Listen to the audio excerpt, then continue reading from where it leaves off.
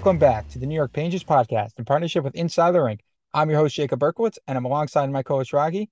Today, we'll be talking with Drew. His Twitter's @DrewWay. He's from Blue Shirts Breakaway. We'll be talking about preseason player analysis, predictions, and the 2023 draft, which the first round pick we got from Niels Lundqvist. Who could we pick with it?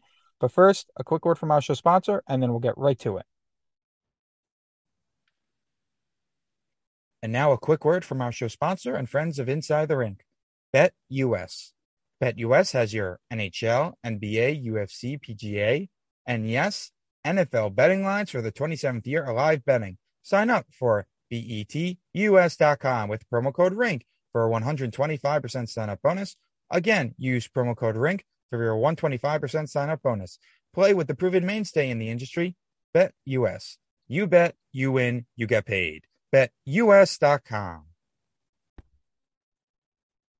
And we are back. We're with Drew Way. Drew, how's it going?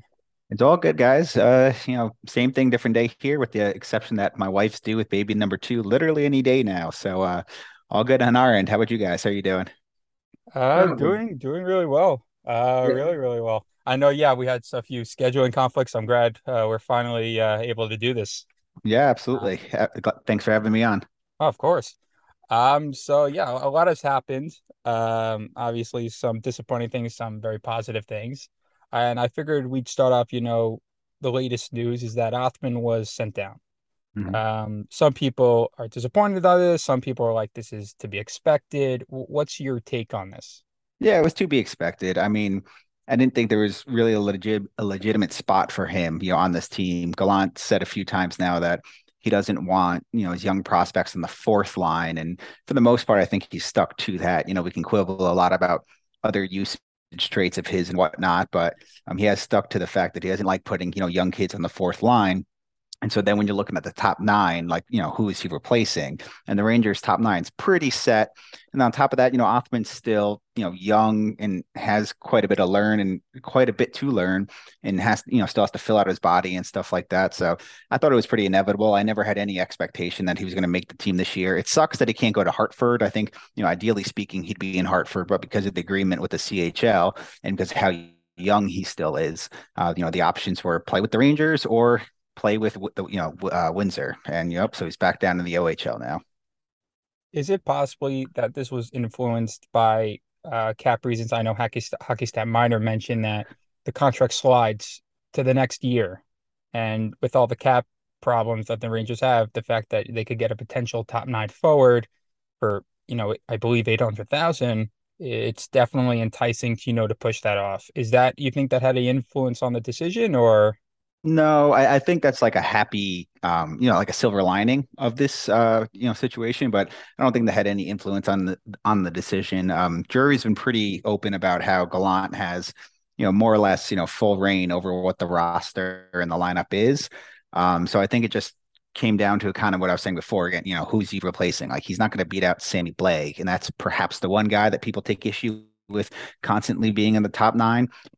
And as much as great as as good as he is of a prospect, and how much we've been happy with his development, like he's not better than Vitaly Krasov right now. And so I just I just think it simply came down to there's no spot for him on this roster. right. I mean, on the other hand, with a roster that had especially two questionable bottom lines, I felt like Othman maybe had a chance actually to be tried out at least, but it seems like it was a more of a practical side to keep him off the team and less of a actual winning side where they felt like Othman wasn't going to make us right now a better team, was more to check out if he's good. And this goes back to something we discussed really last year of developing in when it comes to the difference between developing and trying to win a game, right? When you're trying to win, you don't want to actually have to focus on trying to develop all your players at the same time. So my question to you is exactly what is their plan with him, with a guy that has been dominating down low? Is he someone that they feel in 2 years is meant to be a high top six, or are they slowly developing him, and which we're not giving another chance to one of our prospects that maybe we're leaving him alone, and we should really be keeping him up, giving him a chance, and not leaving him down there? Well, the Rangers are pretty good with, they have tons of scouts and developmental people and people that you don't even know about that are out there and working with folks regardless of the league they're in. And so I know for a fact that, the Rangers have close eyes on him in Windsor and perhaps have somebody on the payroll with him, or at least advising him down in Windsor to make sure that in addition to doing whatever he needs to do for his OHL team, that he's also doing certain workouts and stuff like that and certain developmental programs for the Rangers. So, I'd say I agree with you that, this is a win now team. The Rangers made the conference finals last year, and they're, a good at this time last year. Right now, the roster is better right now than it was this time last year. You can argue that obviously after the trade deadline last year, when they went out and they got Copp and, they got, the cast of characters that they got at the deadline last year, that was probably a better team than this one right now, development of the young kids aside. But this is certainly a better team right now than this team, preseason last year. And so it's certainly a win now team. They certainly want to win this year, rack up as much points as they can get and be in the best possible scenario for the playoffs. And, but to your point, like, they're fine with developing a bit if it's development of an NHL player already, but clearly they had questions as to whether or not, he really is NHL ready yet. And it seems like they're playing it cautious with him. Like, hey, go back down to Windsor, continue to do the developmental stuff that the Rangers have for him, especially like off ice, lifting weights, things like that, getting stronger. I think they're happy with his skill level. They're happy with his work ethic. They love his character. And it's just a matter of continuing to develop his body and develop his hockey mind and going from there. I felt like with Othmann when you sent down, I don't know if it's just me and, I don't know what I'm talking about, but I've noticed that when Rangers prospects, their fundamentals are grown somewhere else besides the Rangers.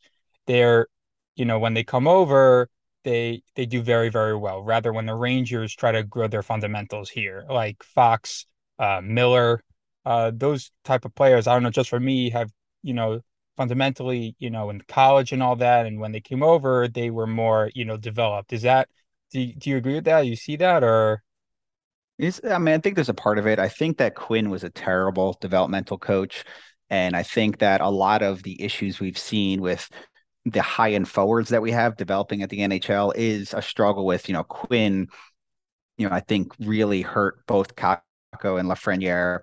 And, the defensemen have done well. And, yes, like Fox developed elsewhere. K'Andre, I would say, is in the middle. Like, I think this team did well by K'Andre. Ryan Lindgren is someone who, when he came over from Boston, he was like kind of a throw-in in that Nash deal.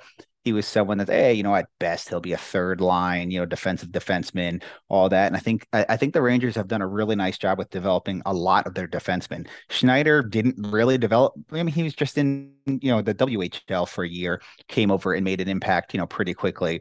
So I think it's more that the Rangers, for whatever reason, seem to be better at developing their defensive prospects than their forward prospects. And part of that is, power play usage. Like this team, since, for a few years now, like has been pretty set at the top forward spots. You got Zibanejad, you got Kreider, you got Panarin. And then, so there's just not as much room to kind of give these kids like, a super long leash and let them do their thing. And also I think both coaches, Quinn and Gallant, with their forwards especially, have a little bit of, this is our system, this is the way we want you to play. And that I think comes into really impacts someone like Kakko and Lafreniere, when these are elite talents. And when you have someone that talented, like the best thing to do for them is let them play their game. You don't try to force them into your system. They're uber talented kids. Let them do their thing. But instead, they've been trying to adapt their game to the Rangers as opposed to just playing their game.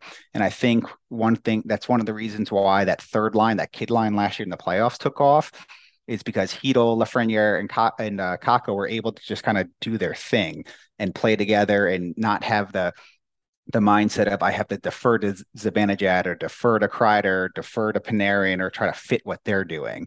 And so I think that really has a lot to do with it. It's just the fact that the Rangers have had these top forwards for a while now, and the kids have been, whether it's they did it themselves or they've been told to try to adapt to the other high-end forwards, where on defense, that's never really been the thing. And, Fox just took off immediately and now has established himself as a top 5 defenseman in the NHL.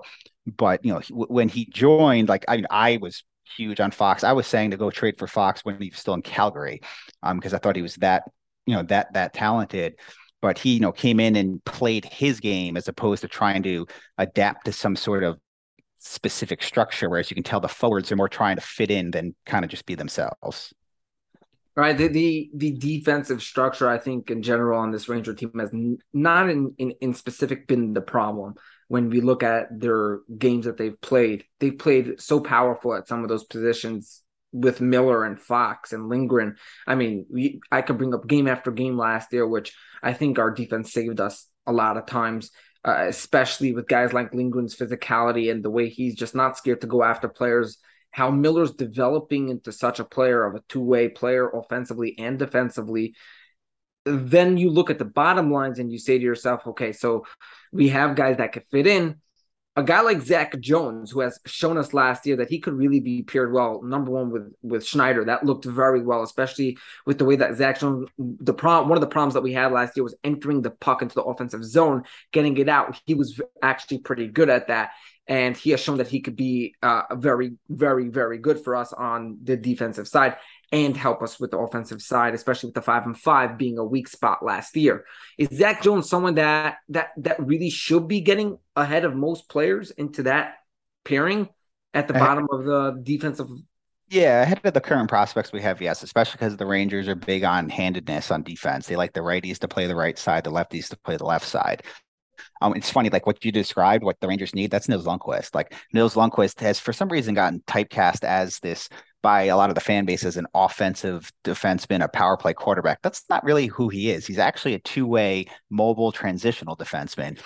His game's a lot more like Anton Strawman's, honestly, than say Adam Fox in terms of his strength is the transition game. Like, yes, he can play, he can quarterback or power play mainly because he's got a really good shot for someone who's as small as he is. And he's got good offensive instincts, but he's also a good defensive defenseman as well. But the problem with Lundkvist was he's a righty. And I've spoken to a scout on the Rangers, and they feel that, on the right side, you got Fox, you got Trouba. They're not going anywhere. And as much as people love to pretend that Trouba's some defensive defenseman, he's not. And the Rangers know he's not. He is more offensive than defensive, hence why he's on the second power play unit. He just hits. And because he hits, a lot of fans think that means, oh, he's a defensive defenseman. He's not. He's always been an offensive defenseman. He's been that way his whole career. He's better in the offensive zone than the defensive zone. The tape shows it. The analytics show it. And so because of that, you have Schneider, who actually is a defensive defenseman. And what the scout told me was, at least his view is Lundkvist is every bit as good as Schneider, if not better. But Schneider is more the fit that the team wants. And that's not necessarily a bad thing. Like fit and skill set, skill set fit and mixes and stuff like that is very important. And so I don't necessarily blame them for looking at Schneider and saying this is more the type of player we want on the third pair on the right side. But because of that, that's why like Lundkvist just didn't have a spot, whereas Zach Jones is a lefty. And because of that, he's got a much easier time of making the team because he plays that left side. Were there any prospects in training camp that kind of disappointed you at all, or everything was expected? I mean, it was more or less as expected. I mean, I was hoping that Kravtsov would pop a little bit more. I'm very confident that in his ability, he's done nothing but kill it when he plays. And like, yes, there's lots of issues with how he's handled certain things, and there's lots of issues with how the Rangers have handled him. And really is a two-way street there, where I think part of that situation was him, part of it was the Rangers as well. But no, I mean, I wouldn't say anyone really disappointed me so much. I will say, though, that Rydal did everything I thought he would. Like when we signed him in the offseason, I said, like, this is a guy they want to be the fourth line center. He's big and he has decent hands at a killer shot. And on top of that, like, he's not just big and tough, but he's also an agitator. He's got that Brad Marchand in him, where if you watch him in the SHL, like when he pisses off the opponents and then the opponents react, he laughs in their face. But the difference is Rydal is 6'3", 200 something pounds, whereas Marchand is what, like 5'10", 190 sopping wet. And so he is exactly the kind of player that the Rangers want as their fourth line center. And I'm sure he was given some sort of, I don't want to say assurance, but there's a reason why he decided to come over and try to win a spot with the Rangers as opposed to just continue to have a guaranteed spot in the SHL. And they get paid pretty nicely in the SHL too. It's not like this, it's a huge money difference, coming here on a minimum contract as opposed to playing in the SHL and thriving.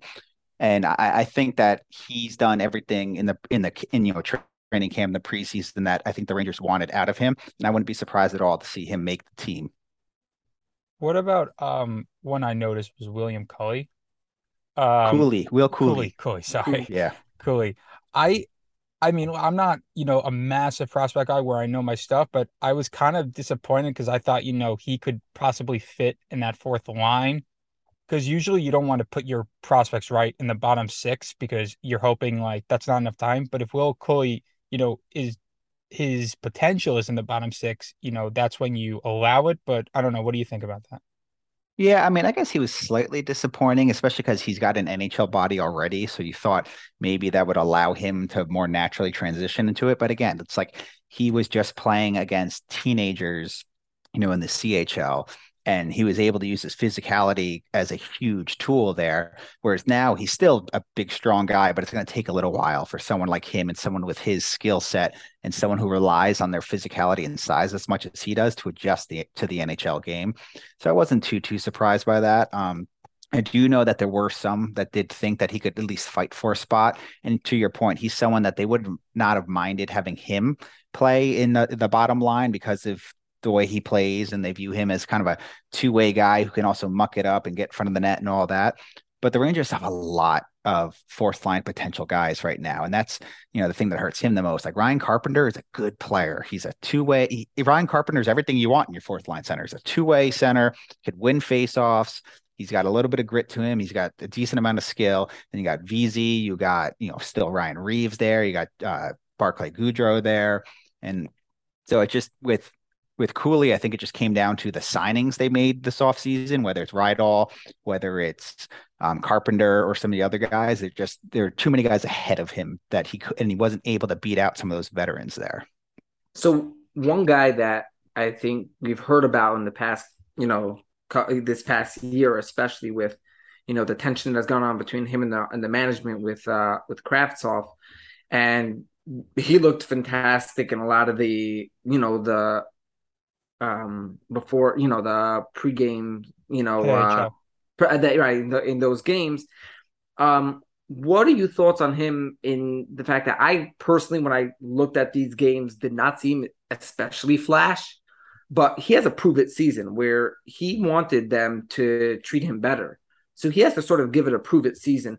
Do you feel like Kravtsov is actually someone that might actually surprise us this season to our next level? Yeah, absolutely. I mean, he's a really, really talented kid. And he's someone also who the Rangers love two-way players. Like Drury looks for guys like him who are two-way guys who also have offensive skill, who also have a bit of grit to them and all of that. Excuse me. But yeah, I think Kravtsov absolutely can surprise. He's got the size, he's got the skill, he's got the speed. His hands are unbelievable. His hockey sense is pretty strong. And Kravtsov is one of the guys that I'm circling as like, if the Rangers are going to go from being a team in the playoffs that you don't want to face to a true cup contender, and I get it, they made the Eastern Conference Finals last year, but I think that was a shock to most of us, right? But I think if the Rangers are going to make the next step and be a true cup contender, top tier team, Kravtsov is just as important as anyone else. I was a couple of weeks, I think it was like a week ago. I was speaking to you about like, lines, not you don't have all your top guys on one line. It's Mm-hmm. not how it works. You kind of more go of skill set rather than just best player, like with a Mm-hmm. sniper, with a playmaker, with a forechecker. Do you agree with the Gallant assessment that Kravtsov should be on Panarin's line? I know there's a lot of like people saying that Panarin, gets what he like. Panarin decides his wingers, but do you think that it's a good idea to have Kravtsov? Or I thought maybe a guy like Kakko kind of fit more on that line.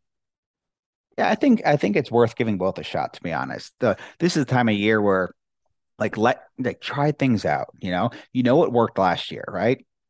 And so early on in the season, I'm totally fine with trying different combinations and seeing if anything clicks, anything meshes, anything stands out that you didn't realize was the solution. I know like Greg from Blue Shirt Breakaway has said before, where like this is the time of year where you want to just get questions answered. And I think that it's totally fine to start Kravtsov on that second line just to see if it works. And if it doesn't, you can switch it up in a few games. I shouldn't say a few games, give it a few weeks, I would say. But I think he's got the skill set, he's got the size, he's got the speed to have a shot on that line with Panarin. And the fact that, him and Panarin are both Russian speakers. Panarin, by all accounts, has taken Kravtsov under his wing in this offseason. Again, I think it's okay to give that a shot first. I agree with you that I think Kakko is a good skill set fit for that line with Trocheck and Panarin on that second line. And I'm totally fine with giving that a shot too if Kravtsov doesn't work out. But I'm not going to necessarily be upset that Kravtsov's getting that shot right now, because I do think that could work as well. And to your broader point, like, yes, like when we were chatting, it was more because I was making the point that I was getting annoyed that everyone wanted Kakko on the top line just because they felt he, quote unquote, deserved it, or he was the best right winger or anything like that. None of which is wrong. But the point I was making was, when you're making your lines, you need to take skill set fits into account. And so with our top line right now, we have Zibanejad, who is a shooting center, and there's not that many of them. You usually centers or playmakers. You have Austin Matthews, but Zibanejad's a shooting center. It's not a playmaker. And then on the left wing, you have a net front power forward in Kreider. And then I never thought Kakko was a good fit with them, because Kakko also is sort of a little bit redundant with Kreider, where he's not the in front of the net, puck tipper that Kreider is. Nobody is. Kreider and Joe Pavelski, that's it. That's the top tier in terms of the last 10 years in the NHL at being able to tip pucks in front of the net. But Kakko and Kreider play in a lot of the same areas of the ice, and Kakko isn't really a playmaker either. And so my view is, if you have, Kreider, the power forward net front presence, you have Zibanejad, the shooter, you need a playmaker on their line. And so I never thought that Kakko was a good fit there. And that's kind of, to your point, the conversation we were having. I don't mind them trying the kid line, to start the season. Just the key is you got to give them ample minutes. You can't have that third line only getting, 10 to 12 minutes a game. You need to roll the top three lines consistently and evenly for that to work. Do you think with the skill assets that you think that Blake could be okay on that top line? Like, I thought about it for a while. I have no problem, like you said, the kid line being, the third line, as long as they get quality minutes. But however, you still have to, have a really good first line. I guess like the question is, like, do you think maybe should we put, Loff, who's a playmaker, on that top line and sacrifice that depth on the third line, or you think you try out play on the right wing and then you have, that essentially that dominant kid line on the third line? Yeah, I'm fine again trying it out. Like, Blay obviously is not your ideal top liner, but I'm thinking they're looking at him similar to when they had Jesper Foss playing up there, where he's like, he can win the board battles, he can play make a bit. Blay does have a little bit more skill than I think we sometimes give him credit for. Is he the ideal right winger for that top line? No, but I also think that the ideal right winger for that top line does not exist on this roster. So again, I'm okay giving it a shot at the beginning of the season. To your point with Lafreniere, I think he actually would be if he was a natural right winger, I actually do think that he'd be the perfect fit there, but he's not. He's a natural left winger, and he's made it known that he likes playing left wing and he's more comfortable playing left wing. So just given that, I'm okay giving it a shot. If it doesn't work, switch things up. It's not like this has to be the line for the entire season. So that's kind of just my take there. Right. I mean, Laugh definitely in many games has shown that he's better at a little more comfortable in the right wing. I mean, he's come out and said it himself. Right. So, but in general, I feel like with the way our coaching staff has worked, and specifically Gallant, it doesn't exactly work that way. He has his guys, he has his things, and I don't think he's such a fan. He's ever been a fan of this kid line to put them out there like that. But on the other hand, I think he's starting to come to realize maybe that there is that chemistry there. And specifically, Filipino has shown that maybe he is legit. And that's going to really, really boost the team. So maybe moving Lafreniere off that line actually hurts Chytil. It could, absolutely. And again, it just comes down to, like I said before, skill set fit, how are you going to roll the line, stuff like that. Yeah, I do think it's a big question. Will that third line get the ice time it deserves? I don't blame anyone for seriously doubting that, but if they do roll that third line again consistently, roll the top nine with consistent minutes at even strength, I think this could be a really deep and really, really dangerous team. And we saw in the playoffs, where it's supposed to be the hardest and kids can't succeed and stuff like that, that kid line dominated at times. And so I can't necessarily blame Gallant for seeing that in the playoffs against teams like the Tampa Bay Lightning and being like, you know what, let's roll this out again this year. But again, my view is give it a couple of weeks, see if Blake can have like that. Because like when Jesper Fast played up there with the Rangers, like that line always had great analytics. And it's, why it was weird having Jesper Fast up there just from a he's not that talented perspective. It just he created space for the line and won the board battles and did things to, I said create space, but I'm going to say it again. Like he did things to allow the ice to open up a bit for his line mates and allow Panarin to cook and do his thing and stuff like that. And so if Sammy Blake can, open up the ice a bit for Kreider and Zibanejad and create more passing lanes and win those board battles and play make a bit, then he could succeed on that line. Do I think he will? I don't know, but I'm honestly okay with at least giving it a shot. Right. Especially, I mean, we discussed last year so many times when we're like, give this a shot, give that a shot, move this guy.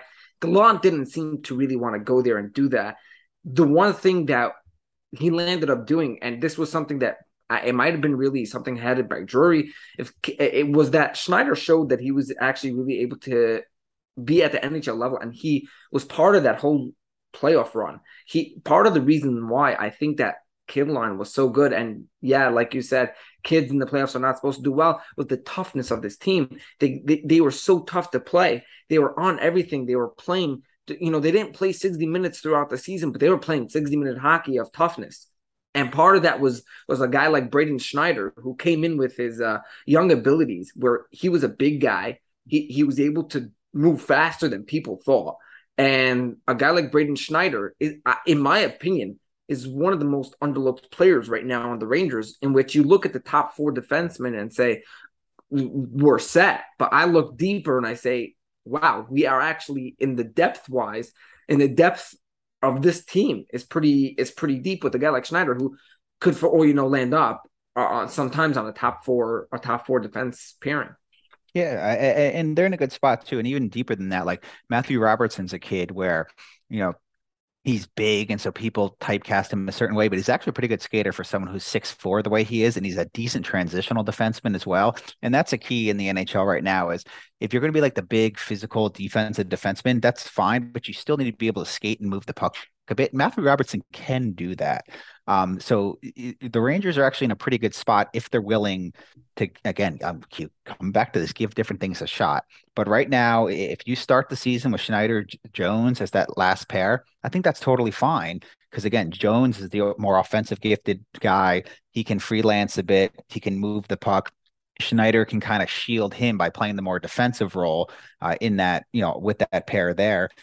And as long as you give them a bit of shielded minutes, like I think this team is in a good spot to succeed. And to your point too, with some of the things as well, like, I do think it's been a bit overstated how well Schneider did last year. I actually think he was a very high variance player. Whereas when you look at his games, he did really well in some games, like really, really well. And he did truly terrible in other games. Whereas, he was the one that everyone thought he'd be more like the steady Eddie player. Whereas when you're looking at whether it's you want to look at the tape or you want to look at the analytics, Nils Lundkvist was actually the one last year who was more every game kind of just consistently okay, where Schneider had some games he was incredible and some games he was fucking awful. And so it's just a matter of with Schneider bringing that, getting a little bit more consistency to the game, and that'll come. I mean, he's young, and so as he continues to mature, as he continues to grow, and it's funny to say that because he's already a big physical kid, but he's what, 20, maybe 21. Like he will continue to put on muscle, stuff like that. He'll continue to think the game at a higher level. And so as he continues to develop, especially from a mental perspective, I do think you'll see that consistency come more. And if he can still have some of those high upside games, but limit some of those really poor games, he can be a really, really important player for this team. Yeah, speaking to what you said about Nils Lundkvist versus like Braden Schneider, I saw a few things like I'm not, I'm not the greatest with analytics, but I saw something that like first of all, Schneider was less with Nemeth than Lundkvist was, which Nemeth was, as we all know, a disaster. Yeah. And I saw something interesting, like when Lundkvist was without Nemeth, he was a different player. Like the analytics showed it also. Like he was absolutely. But what surprised me is about the Rangers bottom pair is that I figured the Rangers want a tougher, bottom pair. Why are they choosing Zach Jones or Robinson? I know we all think that Zach Jones is better than Robertson, but in the Rangers' eyes, I'm saying the Rangers' perspective, we've always seen more physicality on the bottom pair. Why do you think they chose Zach Jones over Robertson? You just said it because he's the better player. Well, but I'm And saying, yeah, I'm saying like from the Rangers perspective, they don't yeah, I usually mean, I said before, I literally spoke to a scout on the team, and they like Matthew Robertson a lot, but they just view Zach Jones on a different tier right now.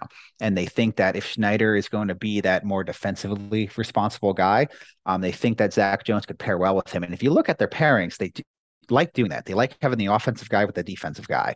You got Fox with Lindgren. You have Keandre Miller with Trouba. And it's funny, like people typecast Trouba as the defensive guy and Miller as the offensive guy. It's actually the opposite. Miller's far better defensively than he is offensively. Miller has, because he's a really good skater, he'll have flashes of the offensive game, but just in terms of their overall game, Trouba is more of the offensive player, and Miller is really good defensively, especially for someone as young as he is.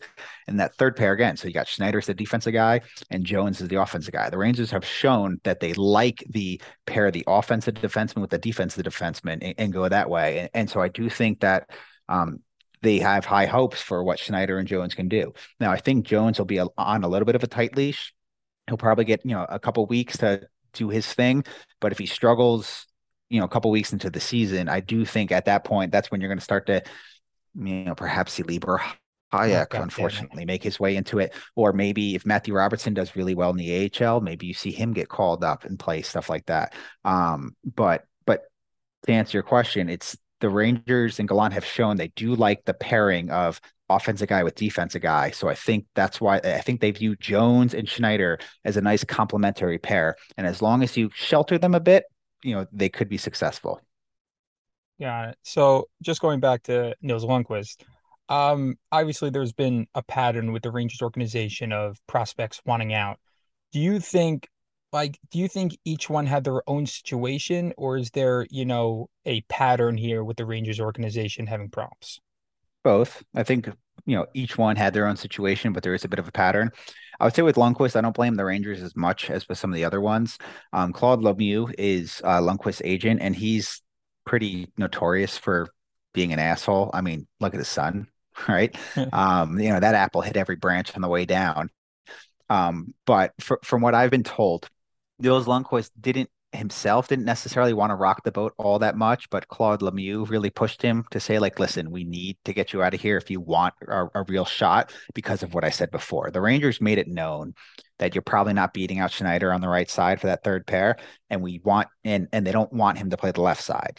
They do. The Rangers really like matching the handedness correctly on defense. They want the righties on the right, the lefties on the left. So it was made pretty known to Lundqvist in his camp that it wasn't that likely that he was making the team or the Rangers at a camp. And so at that point, Claude Lemieux was the one that then decided, let's push to get you out of here. So for that reason, I don't blame the Rangers all that much in this situation.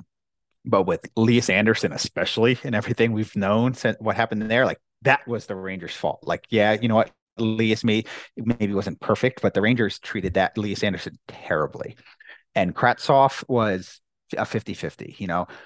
The Rangers knew who Kravtsov was, but thought that they could treat him like any other prospect, which is stupid. Like, yes, it sounds great in a vacuum that, oh no, treat everyone the same, this and that. Bullshit. I'm a man, at my job, in real life, like I'm a manager of managers. Like the role I am is I have 6 managers that report into me. My job is to manage these managers. I can tell you the quickest way to fail as a manager is to treat everyone the same. That sounds great in a vacuum or in a book. You don't do that. You have to understand where people's strengths and weaknesses are. You have to understand how to communicate properly to them and what resonates with them. And the Rangers failed on that front with Kravtsov. Kravtsov comes from pretty much a Russian oligarch family, a very rich family. He was coddled his whole life. And the Rangers thought that they could just treat him like any Joe Schmo on the roster. And then were shocked when he picked up his ball and went home. And like, yes, you don't want Kravtsov to react that way. And you should blame Kravtsov a bit for that. But Rangers also deserve plenty of blame for not understanding that you can't treat him the way they treated him and expect him to just respond the way maybe a Will Cooley would, for example. So obviously, I think we were all impressed by Drury that the fact that he got a first round pick for Nils Lundkvist, and I believe he got a fourth, but it's conditional third if Lundqvist gets 55 points in the next 2 years, if I'm not Yeah. mistaken. Yep, that's correct. So what do you think we could, assuming we don't trade that at the trade deadline, what do you think like type of prospect? Because I know like, this draft is apparently as deep as it gets. Yeah, and at first I would say it's a big assumption, Right. that they're not going to go and trade this at the deadline. I would be pretty shocked actually if the next year's draft comes along and we have both the Dallas pick and our own pick. But to your point with this class, it is absolutely loaded at the top and it's deep. So with a lot of times with draft class, like it's either you have a couple like superstars at the top, but it's not that deep, or it's pretty deep, but you don't have anyone big at the top. This year you have both. And so this really is a truly, truly special class.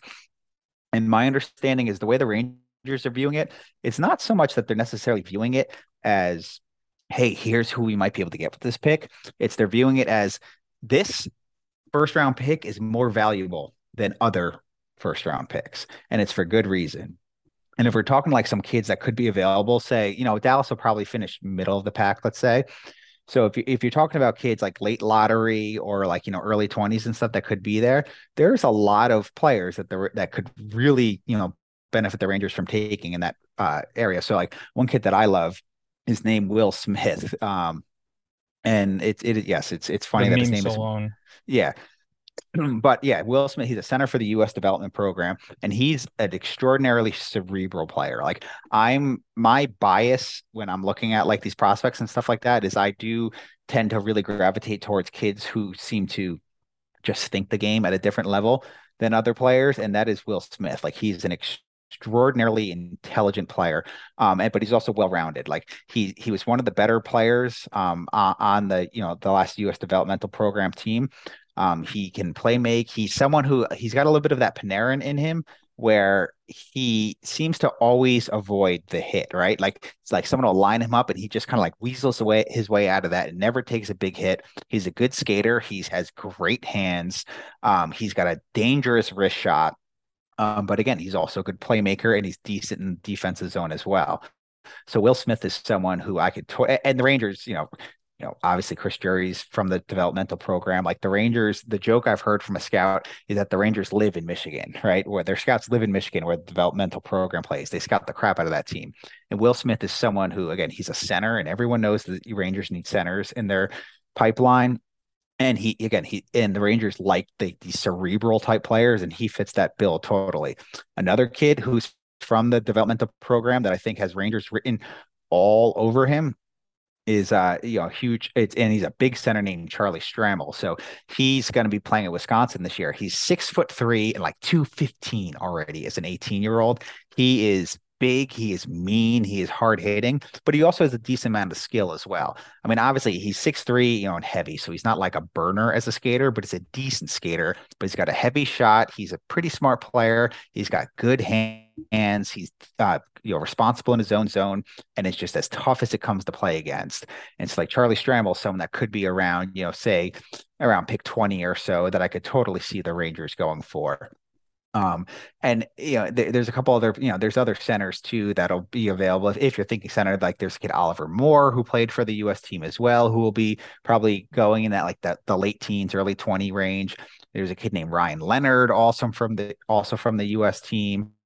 A little bit higher on the list, like you have players like Nate Danielson or Riley Height who are playing in Canada, both in the WHL, and the Rangers have shown a proclivity of late to draft from the WHL. So it's a long story short is, to your point, if the Rangers keep both picks and they are picking, mid to late teens or early 20s, there is a bunch of really high end centers that they can be taking in this draft that had they been last year's draft class, they probably would have been, borderline top 10. Interesting. I mean, this draft seems to be the type of draft where you really cannot be like the Islanders and just throw your 13th pick for Alexander Romanov. Right. Yeah, it's exactly the way this draft is. Yeah. You can't just do that to this draft. I mean, you look at in general this year, I look at a team like, a Kraken who got right, and I say you stole him. Who do you think is going to be the steal of this year's draft? I mean, the easiest answer could be Matvey Michkov because he's easily the second best player in this class and on a tier with Connor Bedard in terms of like that top super elite prospect tier, but he's Russian. And I think you are being naive if you think you can ignore the fact that Russian players might drop in this class given everything going on in the world. So Matvey Michkov is easily the second best player in the draft. And I say that not to discount anyone else because like Adam Fantilli, who's probably going to go third, is absolutely incredible. Like he is on pace to be Jack Eichel in terms of the impact he's making in the U.S. circuits at this age. And he is on a tier of his own at third. Like that's how good Michkov is.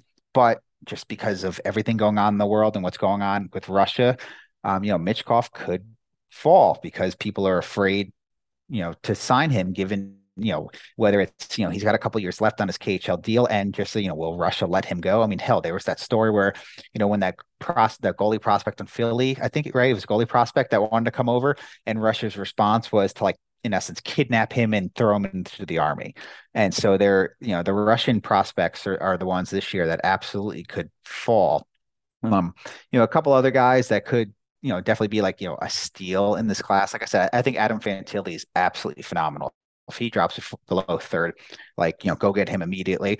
There's a kid, Brandon Yeager, that's a center for Moose Jaw in the WHL that I think is really, really talented. And just because of the way, NHL teams tend to galaxy brain things sometimes, like I could see him dropping a bit because he is on a very talented team and he's not quite 6 foot and the way the NHL can get at times if like someone's not quite isn't big or isn't 6 foot yet. And then a couple other guys that I could see, there's a kid named Edward Saleh at who's a Czech kid playing but he's he's actually been rising of late, so I don't think he'll necessarily fall. But you could see him.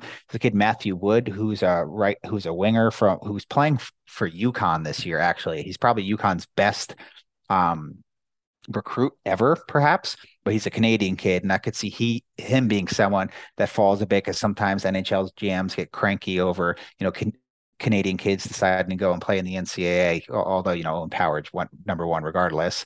There's a kid, Andrew Cristall, who's a winger in the WHL, who, I've seen some people have him in the top 10, some people have him more down close to 20, and he's someone that I think could, if he drops a bit, could absolutely be a steal as well.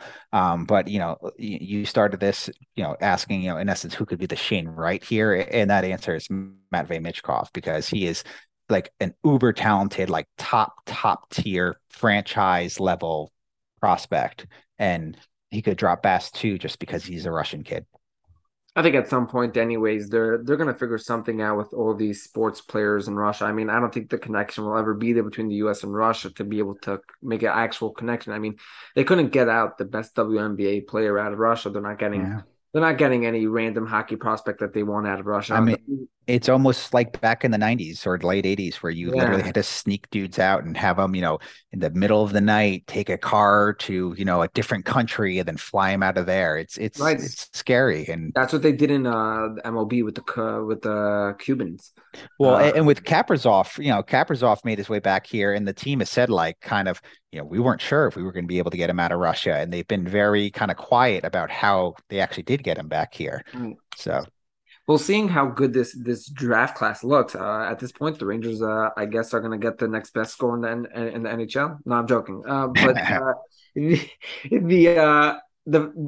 the fact that they went ahead and got a first round pick with Lundqvist, and the fact that we are now taking a Rangers almost cup team to another year, do you feel like they may want to take these picks, especially if it's such a deep class, and turn them into another player this year or, in the offseason, being that they are in a cap situation, they could turn maybe some caps, players that may be a hit to them and turn them into more value for this year?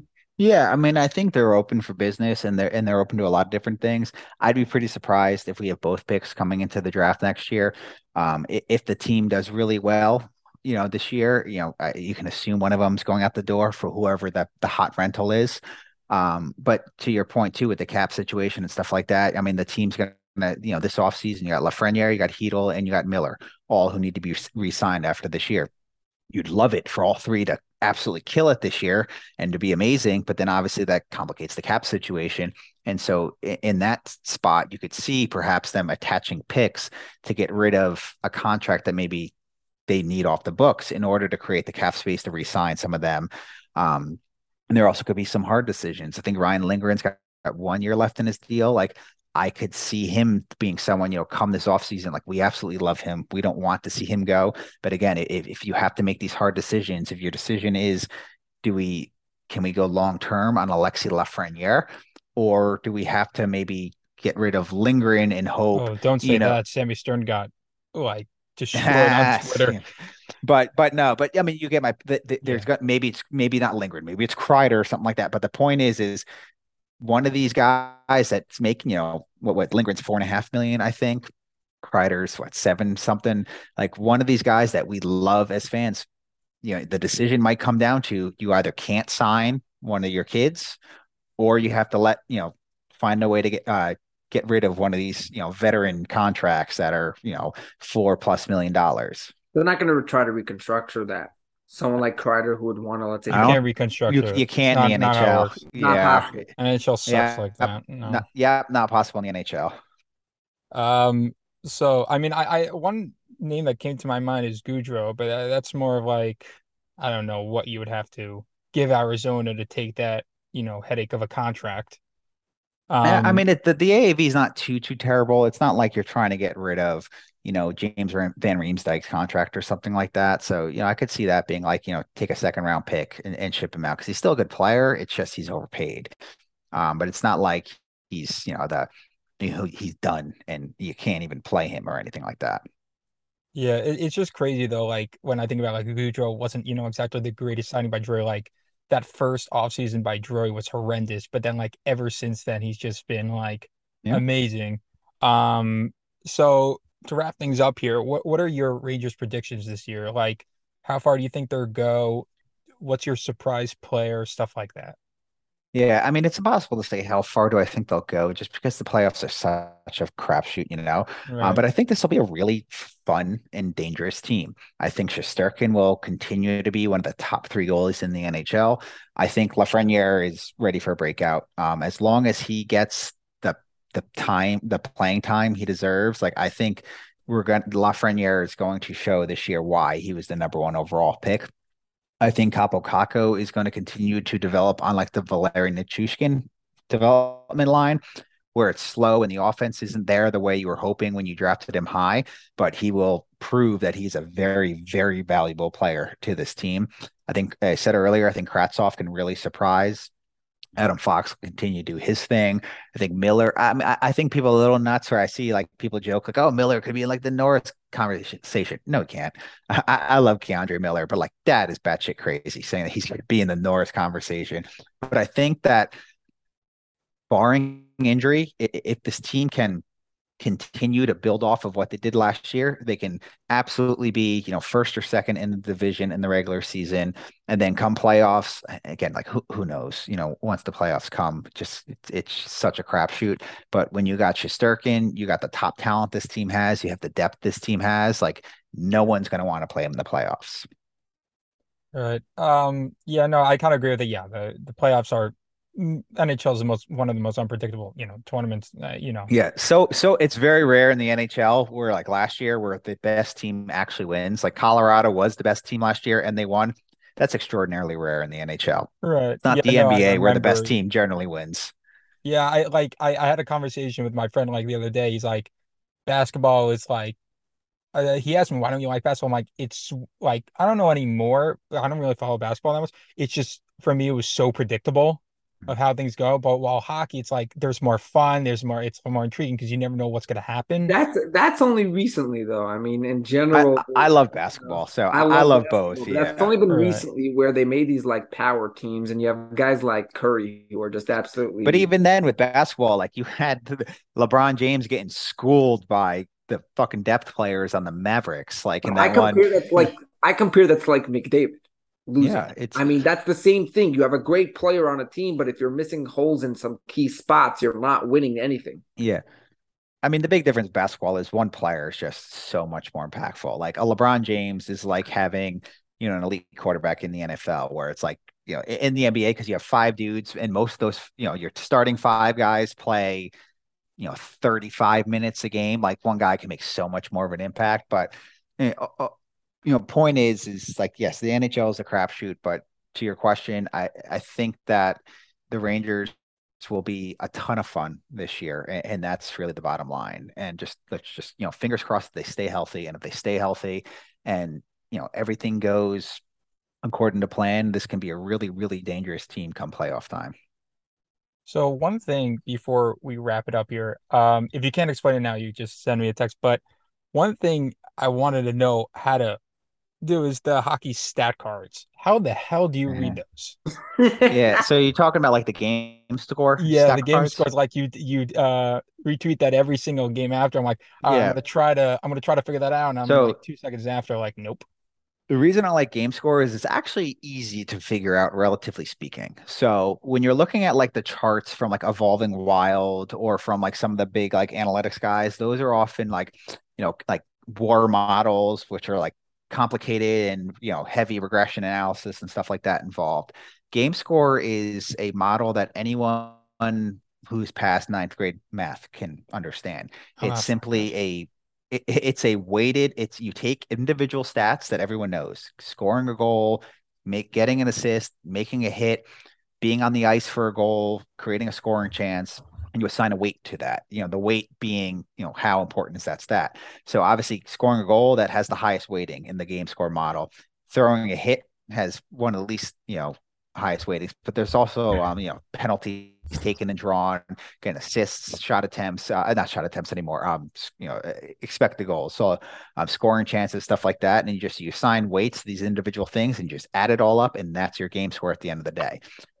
It's definitely not a perfect stat, obviously. If you can have a shit game and score a goal and get an assist and you have really high game score, it's definitely a little bit too heavily weighted to production.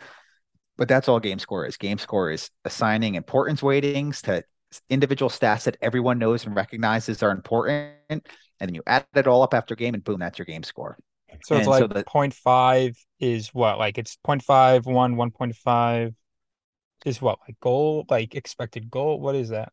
Yeah, no, like again, it's I'm not gonna necessarily, it's not too important like what the individual weights are in each individual category, but again, it's goals, assists, scoring chances, which in the model is expected goals, hits, penalties drawn, penalties taken, face-offs won, face-offs lost, and a couple other things in there.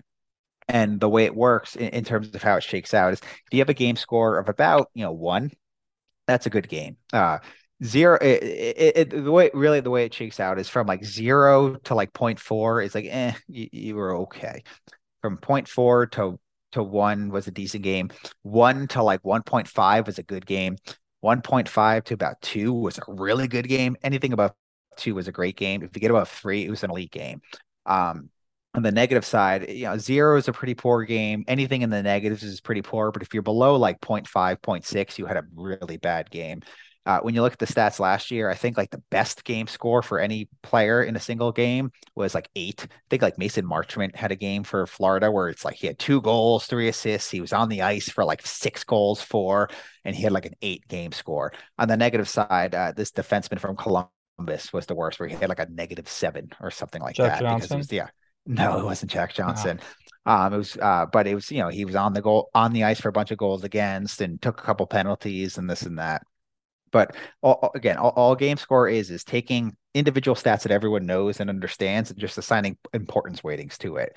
And so it's a fairly intuitive stat. Whereas when you're looking at, it's just like war, GAR, which is like goals above replacement, which is, hockey's version of war and stuff like that. That involves much more complicated models and stuff like that.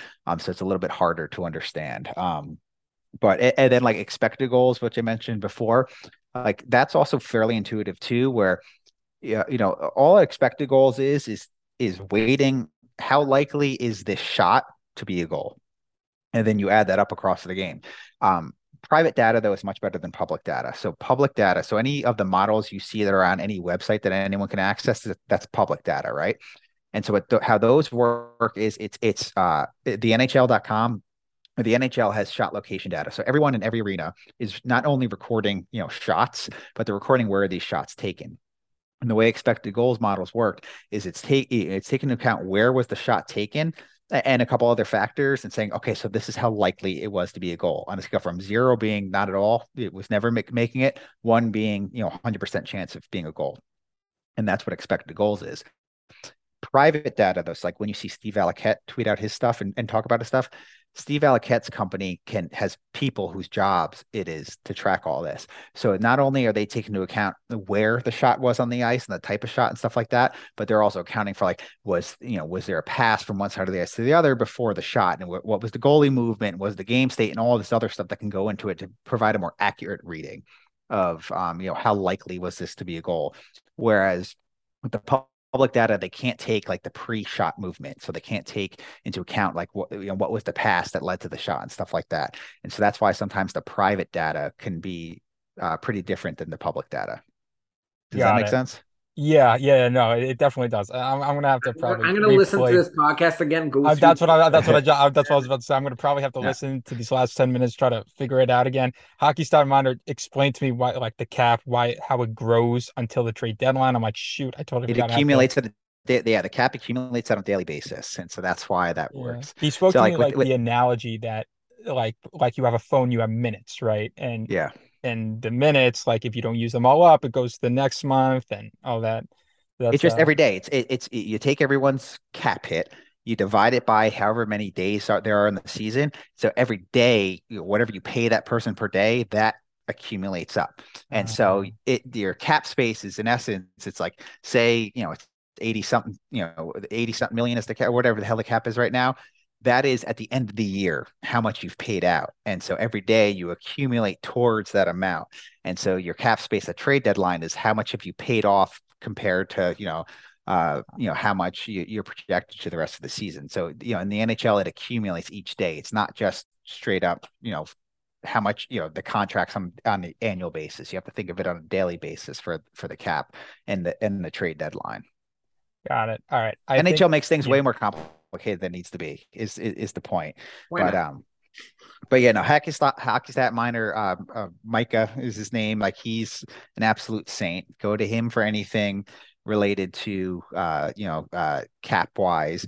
Feel free to come to me or Sam Stern or at Blue Shirts Break. Down. So I wanted to ask if you wanted to, before we end, punch in your Twitter handle, what you do, who to follow and all that. Yeah. I mean, Micah Hockey Stat Miner is the best for contract stuff. If you need prospect stuff, me, George Abramsky, and Rich Coyle do the stuff at Blue Shirts Breakaway. Sam Stern is also a complete troll on Twitter, but I love him and an absolute saint. But yeah, no, if you want to follow me on Twitter, you're not already, my handle's at Drews_way, DREWS_way. I do the prospect stuff that I do and the analytic stuff that I do is on blueshirtsbreakaway.com. And above all, just always feel free to reach out to me. I understand when it comes to prospect stuff and analytic stuff that a lot of the top guys out there can be. I'm gonna avoid from saying a bad word because I'm assuming Shroggy's kid in the Zoom here. But they cannot be so nice. And the one thing I want to be is always approachable. So I'm always happy to chat. I'm always happy to try to teach someone or answer questions, stuff like that. So please always feel free to reach out to me if you have a question about analytics, about prospects, about anything in general. And always happy to, engage with folks that are not poopy heads, let's say, given the fact that there's a kid on the Zoom right now. All righty. So I think we're going to end it off here. Drew, thank you so much for coming on. Happy we could finally have this work. Also, one thing before we go, just to the listeners, thank you so much. Finally, we reached 5,000 followers on Twitter, which is solid. Oh, yeah. Which is, I'm very happy with that. Obviously, right now, I was very excited when that happened. So the listeners here, thank you so much for following us. We'll bring great content. Drew, thank you so much for coming on, and we'll see you some other time. It was my pleasure. Thanks so much for having me on, guys. Have a good night. Have a great night, Drew.